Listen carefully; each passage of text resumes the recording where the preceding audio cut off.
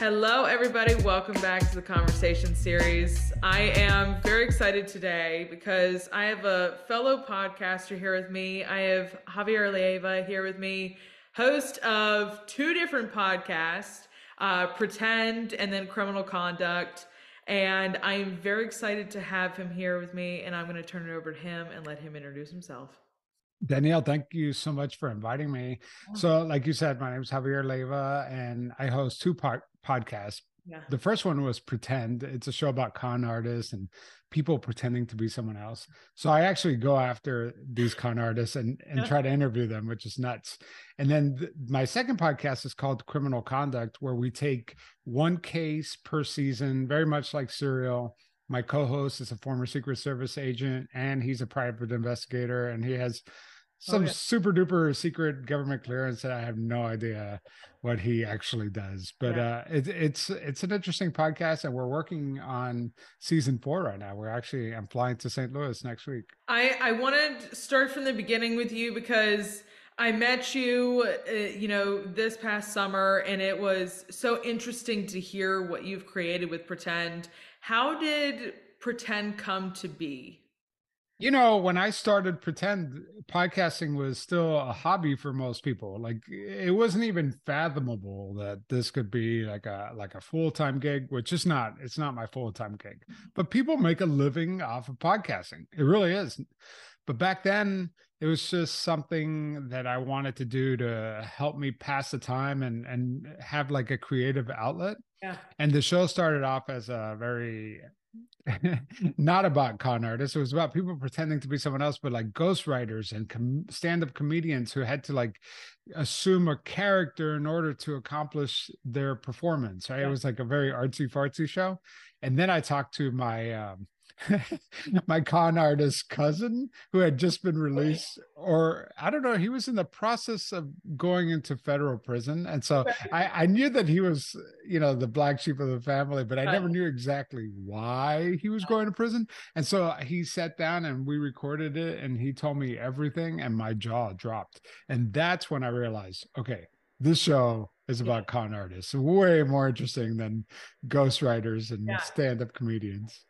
Is that where your fascination came from for con artists? Like, where does that fascination? I actually don't have a fascination for con artists. I kind of fell into it. I don't even like true crime. But I kind of fell into the true crime space. And so like all my podcasts are true crime, and con artists do fascinate me. I don't think I came into it thinking I'm fascinated with con artists, so let me dissect them. No, it was really more like, oh, I stumbled onto this world, and you meet one con artist, and then you meet another one that does like a snake oil salesman, or I interviewed a cult leader, and then I interviewed the king con artist of them all, Frank Abagnale. And then you start getting these patterns start emerging that these people are using the same tactics. It doesn't matter if they're selling you a miracle drug or selling you salvation. It's all the same. Now, I met you when you were doing all of your stuff with Frank Abagnale. How do you kind of figure out, okay, this is the next con artist I'm going to look at? Like, how does that kind of formulate in your mind? Well, when you become a con artist connoisseur like I am, you start to realize that, you should probably go after some of the heavy hitters, right? And Frank Abagnale, I mean, he is the con artist of all cons, right? Like he's the original George Santos. Because what I realized was that he is not this brilliant con artist. Yeah. He actually made up the entire thing. Like, he didn't do any of the cons he's famous for. And so it's like a con within a con. So when he turned me down initially, when I first started the podcast, I actually bought into his lies. I thought that his cons were real. And then when he rejected me, I started looking into it, and I found this guy named Alan Logan who did this expose on him. I teamed up with Alan Logan and realized that none of it was real. I mean, I have his prison record right here. I keep it by my desk. It's, it just shows that I have it upside down, but it just proves that he was in prison the entire time. He was supposedly a doctor, a lawyer, pilot, professor. God Yeah. knows what else he claims. Yeah. Yeah. How far do you get? Like, I love to do research. Whenever I have a guest come on, research is one of my favorite things. And I have so many different places I go. How Mhm. deep do you get into research? Oh, deep and not deep enough, right? So, like, deeper than most people. Okay, so this is another thing I keep on my desk. I'm just showing you things I keep on my desk now. Yeah. So this is my friend's book. Is OSINT Techniques. So it's a book that shows you how to find publicly available information that's on the web, and I'm talking about like That's breach databases, phone numbers, yeah. social security number. I could find out all kinds of things about you that is already littered all over the Right. web. Right. Metadata and photos. You'd be surprised how much information you could get from it. Like, when was that photo taken? Right. Oh, that's a big piece of information. Or where is this IP address originating from? Like, this is all information that I'm looking for when I'm investigating a case. Interesting. Like, I could just imagine the things you could probably uncover and just what you could find. I'm not even that good at it. So I rely on friends in the OSINT community, the open source intelligence Yeah. community, to help me out. So, like, I have a stalker case right now that's fascinating. If you Yeah. haven't listened to it, if you thought the Abagnale stuff was interesting, this stuff is really Yeah. fascinating. And I had a white hat ethical hacker who's really into this kind of stuff Yeah. help me dig up information about all the characters in this story, trying to figure out who this stalker could be. And we learned information that that this person, one of the suspects, has five active devices that she had not disclosed to anybody. Could that be the stalker? Like, so we're using available data to to come up with new evidence. Yeah. And this evidence that I come up with, I turn it over to law enforcement when I think it's Wow. necessary. Yeah. Yeah. Yeah. Mhm. Now, how do you like when you're working these and you're actually getting to talk to con artists? How do you convince some of these con artists to get to actually have conversations with you and actually Yeah. like get into it? Yeah, that should be the Achilles heel of this podcast, right? So I approach somebody and they type in Javier and then pretend, oh wait, this podcast is about con artists. Yeah. I'm not a con artist. Why would I talk to this guy? So you would think that that would Yeah. be the end of my podcast there, but actually, con artists, not all of them, like some of them don't want to talk to me. One of them told me to take a long walk off a short pier, Yeah. but a lot of them want to clear their name or get their side of the story out there. And a lot of them take a lot of pride in the work that they do. But I think that the reason why I'm successful in talking with con artists, and even I've even had an interview with a serial killer that lasted, like, I would talk to this serial killer from his jail cell for days, like Oh, weeks at a time. yeah. And you're like, why would these people talk to you? And it's because I think that I'm talking to them at a respectful level. Yeah. I'm not dismissing what they've done, but I'm not judging them, and I give them an opportunity to talk. And I think that there's a lot of value in hearing them out because you get to learn about the way they think, what Yeah. motivates them, Yep. so there's a lot of knowledge that you could derive from a lot of the interviews that I do. Very interesting. I think it's so fascinating when you get to hop into people's minds like this because you're just like, what is making you tick? Like, what is Yeah. it Yeah. that is getting you going right now? Right. Right. And so I find it so fast. I'm not a true crime person either, but when I get to hear stuff like this, I'm like, how is this possible? Well, and that's the key, because I'm not a true crime person, and Yeah. so my podcasts aren't bloody and gory, Yeah. and Yeah. that's what I don't like about true crime. But the psychology Yeah. and the motivations behind it, I could get behind that. I'm all about that, and that's, I mean, even my season with the serial killer, there's very little graphic content in there. Right. Well, and I think that's what's so fascinating about con artists too. You truly like it is very a psychological thing that you're just diving deep into. And some are similar in some ways and some are very different. Like some Right. have that past, whether it be childhood trauma or whatever it may be. It's very interesting to see what like leads people down a Hmm. certain pathway to get to what they're doing. For sure.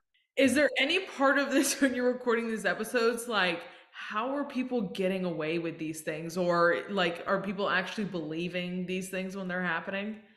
I think that I'm not actually. I have the opposite reaction. I go with it with the approach of thinking that anyone could be a victim of a Okay. stock of a con artist. Anybody, including myself and you. And if you think that you're not, you're probably more susceptible, right?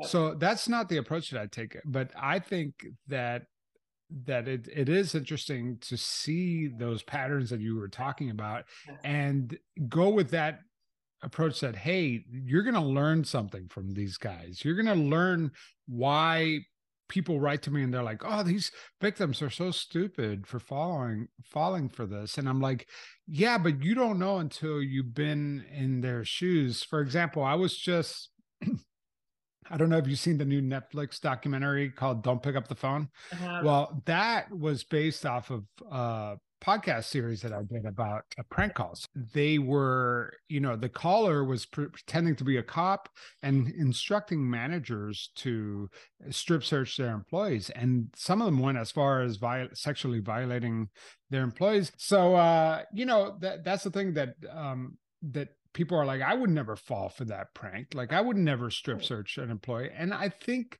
you're probably right. You probably wouldn't go as far as sexually violating that employee, but I bet you would take that employee into the back room. I bet you would search her, and at some point, common sense will kick in. Yeah. But you can't judge somebody that if you have not been tangled in that web, Yeah. because these pranks the last for hours, days sometimes, and or cons. I call them pranks. It's just these situations could last a long time. And what con artists do is that they short circuit your reasoning. They create a sense of urgency so that your better judgment doesn't kick in because you're now just in this flight or fight syndrome, Yeah. where you're like, and so you make stupid decisions when you're in that position, and they know how to get you there. Yeah, it's so funny because even when we see videos of, I think it's the popular thing the last 2 years of scam callers calling to try to get whatever they can out of you to do whatever you can, and they do the fear of, oh, we have your information and this has been yada yada yada, and we've seen a lot of that I think in the last few years too. And so people are just acting, and because of that fight or flight situation, like, oh my God, all my information's out there. Yeah. Mm-hmm. What am I going to do? Like, I have no choice but to listen to these people who are, Right. they can help me. Yep. And Yep. it's just nuts. I'm like, That's how it happens. flipping on the other side of criminal conduct, you introduced it in the beginning. Your fantastic partner of John Taylor. How Mm-hmm. did this one come to be on the working with him, um, and investigating very specific cases? Well, John has been podcasting way before I even thought about podcasting. He has a podcast called Twisted, and we met at a local podcast meetup. Like you and I met, Yes. and he and I were the only true crime podcasters at that meetup, and we're like, we need to work together one day, and we're like, let's come up with something, and this is what we came up with. And criminal conduct it's been great because he is the polar opposite of me. He's very analytical. Even the way he interviews people, he comes from a law enforcement background. So Yeah. when he interviews somebody, it feels like an interrogation. It's like he makes you sweat. And with me, I'm like a little bit more disarming, and I Yeah. take I go around you a little Yeah. bit, circle you, kind of disarm you, make you feel like you're not being interviewed. Yes. Both approaches are very different, but they're very valuable in different Yes. situations, right? Yes. Yeah. So You got, it's a great partnership. I love it. you got good cop, bad cop going right on a. Very, very good cop, bad cop. Yeah, for sure. Love that.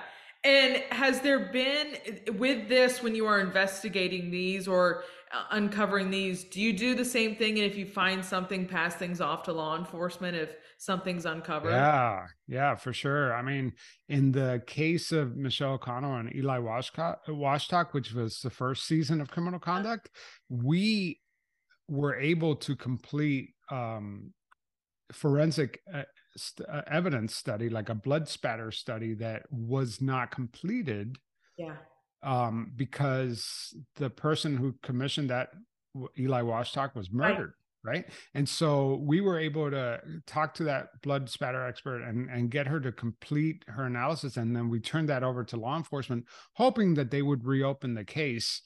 Unfortunately, they didn't, because, you know, it's a sheriff's department down in St. Augustine that it was, the person accused is one of their own, you know, and they have very little motivation to really look at all the evidence, unfortunately.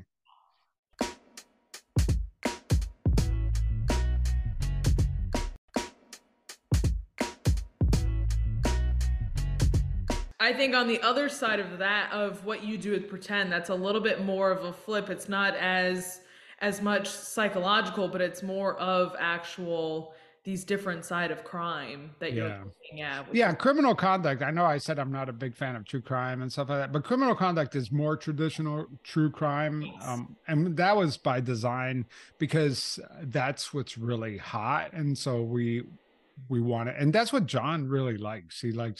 He's really hardcore true crime fan. In fact, when we go visit cities together, we go to crime scenes because that's what he likes to do. Yeah. I'm sure, once again, yin and yang over here. Our last trip to Dallas, we retraced Lee Harvey Oswald's escape route. Oh. It was really cool, actually. I thought it was going to be weird, but actually it was very interesting. Is there been one of these cases that you've done in the past 3 or 4 seasons that you've been like, this is nuts, like to actually get into it with John, like this is just a little crazy that this actually happened and we didn't really know as much? Well, with Criminal Conduct, one of the things that we like to do is we like to pick cases that are a little left unresolved, so that it gives us some room to move the needle. And we covered this case in season 2 about these constables in Kentucky. Constables are basically like they're elected officers of the law. They're kind of like little independent sheriffs. Okay. And so the only way to get rid of them, you know, you have to wait for the next election cycle. And so these guys are incentivized to seize people's properties, people that they arrest, and that's how they make money. So like if they seize your car, your house, your boat, your motorcycle, your RV, they get a cut of that. So it created this incentive for them to like plant evidence and do all this stuff. And so when we started working on that season, we didn't really know how it was going to end. And all of a sudden there was a shootout with the FBI. One of the constables died. I mean, it was just not during the shootout, but like afterwards. I mean, it was just like we never saw that coming at all, like when we started it, for sure. You're like looking around going, what is going on? Yeah, and it's all happening like in real time too. So we like going into a story a little bit not knowing how it's going to end. I like that. An unfinished chapter. Yep. Nice. Coming away from the 2 that you have created, that you are part of and have had a hand in creating, in just in general podcasting, you've been in it for 6 years now. Where have you, I mean, everybody has a podcast now, clearly. Everybody has something to talk about. Right. Where have you just seen the massive growth? You were saying, you know, this isn't your full-time job podcasting, but people do. Where do you see the growth in it? I don't know. You know, I feel like I'm very surprised, just like everyone else, that everyone does have a podcast, you know, and part of me loves that because it gives, it's such a democratized medium where anybody literally with a phone could pick up and start a podcast and have great conversations, kind of like what we're doing right now. Yeah. But at the same time, there's so many podcasts and, you know, for the vast majority of people, I think it's just a hobby. It's not even a money-making thing. Yeah. But then there's big networks starting up, you know, like NBC, New York Times has podcast networks, Wall Street Journal. And so like you have these big players, these celebrities. I feel like it's going to start moving in that direction. Yeah. I don't know. I think it's kind of interesting. I've only been doing this for 5 years. I've seen such transformational change Yeah. in the 5 years that I've been doing this. I really have a hard time envisioning where it's going, really, because it's still like the wild, wild west of podcasting. It is. And I think to your point, I think now what we're seeing is a lot of people are becoming, they're not independent, that people are coming, they're into companies like Spotify, or like Hmm. you were saying, like big companies like Good Morning America now has three or however many so podcasts underneath them. And even, I mean, Barstool Sports, that's what they have, that whole branch of podcasts underneath them. I think you're seeing less of people being independent as their own podcast and standing alone and doing their own thing, and more becoming part of a corporation or a big. It's definitely really hard to be an independent podcaster and stand out nowadays because you're fighting against big giant corporations with huge budgets, Yeah. I think Jason says it all the time. He said, if he's like, you're not famous, he said, your podcast is not going to blow up overnight. Yep. How do you stick out? And I've always carried that forward. Like, what is the thing that makes you different from everybody who does have that big budget or big brand names behind them? You know what I think the big secret is? If you're like an independent podcaster you want to make it in this field, is stick around. Yeah. I really do think the turtle wins the race in this. Yes. A lot of companies lose steam, like maybe the podcast is not as profitable as they want, so they cut it. And we've seen that with Spotify slashing shows. I think that if you are serious, and want to make it a career or business, invest money into it, like your own personal money, like put like a couple $1,000s into advertisement and watch your show grow, Yeah. because if you can make your show grow if you pump Yes. money into it, like Yeah. with some capital. So, Yes. but it went from being like a really cheap hobby to a very expensive hobby, It did. It did Yeah. very quickly. It did it, and I especially think over COVID, everybody started, and like you said, you can use your phone to record. I think everybody took that and Right. kind of ran with it pretty quickly. Right. Yeah. Yeah. You are probably, every time that I meet you and you are introduced, you are very humble about the things that how many views you get, how many things you've gotten to do with Pretend. You have had incredible growth with Pretend. Coming on now on the flip side of that other conversation, of the other question, like, can you just share the growth and kind of the feelings you see, like when you see that growth happening for Pretend? Yeah, it's really cool. There's this website called Listen Notes, and you could plug in your podcast, and if it's big enough, it shows you how big it is in comparison to worldwide podcasts out there, because there's a lot of podcasts. And if I plug in Pretend, I think it's 0.1%. I don't know. I don't want to lie to you. Let me see. I remember, I don't want to say the wrong thing, but if I plug in Pretend, let's see. It says that it's the 0.1% of all podcasts. So that's pretty cool. And they say that according to this, there's 3 million podcasts globally. And out of those 3 million, I'm not in the 1%. I'm in the 0.1%, which is really cool. But you wouldn't know that by how much I'm making, because obviously I can't afford to do this full time. But that just tells you, I think that just is symbolic of how many podcasts there are out there, Yeah. And even though my show, I would say, is mildly successful, I know shows that are way more successful and people that are doing it full time, that hire staff and all that. I'm still like chugging along solo. Every now and then I hire an editor. Yeah. But yeah, and it's a lot of work. I feel like I'm burning on both ends. I agree. I'm a one woman show, and I have been for as long as I've been doing podcasting, YouTubing for the last 5 years, and I've always been the editor. And people are like, "Well, don't you have people to help?" I'm like, "I can't. That money doesn't go that way sometimes. Right. It's more on the actual advertising, on the actual getting your name out there than you do Hmm. having somebody come in to help you edit or Right. whatever it may be." Yep. I mean, it's a luxury to have somebody edit your show. My last question for you, Javier, I love to end it with this question, is just what inspires you? I think what inspires me, what inspired me to start the podcast to begin with was other podcasts that Okay. I really enjoyed. And I was like, wow, these are great storytellers. And that was like This American Life, Yeah. Radio Lab, Criminal, like those were the podcasts that got me started. And now what inspires me is really, I mean, it always is. I tell people all the time, it's really telling stories. It doesn't need to be true crime.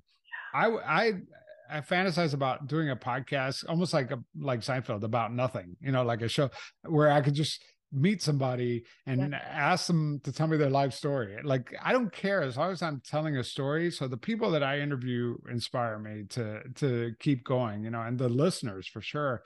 Yeah. Just the fact that like this is my hobby and Yeah. people are like writing me all the time. I can't even keep up with the emails, like I used to be able to respond to that. And But I mean, I try, but yeah. just the fact that people enjoy Yeah. what I'm putting out there for Yeah. fun, Yeah. I think that's so flattering. Yeah. I think I was telling you beforehand, that's why I did this. I love the storytelling aspect of people getting to share their stories, because not one person got to where they are the same way as somebody else who's doing the exact same thing. And I love the storytelling aspect behind it, Yeah. because it's just a great outlet for everybody to Yeah. have. And so it's not surprising that everybody has a podcast, but it is cool that everybody has a separate story to tell. I think everyone has a story to tell. I think some people are better storytellers than others, but Yes. I think that a good interviewer could get a story out of almost anybody, Yes. Because Yeah. how do you live your life and not have a story to tell, you Yeah. know? Yeah. Whether you think you have one to tell that's Right. actually important or not, I think is what is the battle that goes on in everybody's mind. But I agree with you. I think everybody has Right. a story to tell. And not every story needs to be like this gigantic story either. I like the small, intimate stories too. Yes. I Yeah. actually like those a little bit more, Yeah. Javier, I can't thank you enough for coming on and speaking with me today. And if you have not listened to Pretend or Criminal Conduct at all, they will be linked down below so you guys can go listen. And I'm excited to see what the next couple seasons hold for both these podcasts. Well, thank you so much, Danielle. This was awesome. Yeah. Appreciate the time. Thank you. Thank you. And as always, I will see you guys back here next time. Bye, y'all.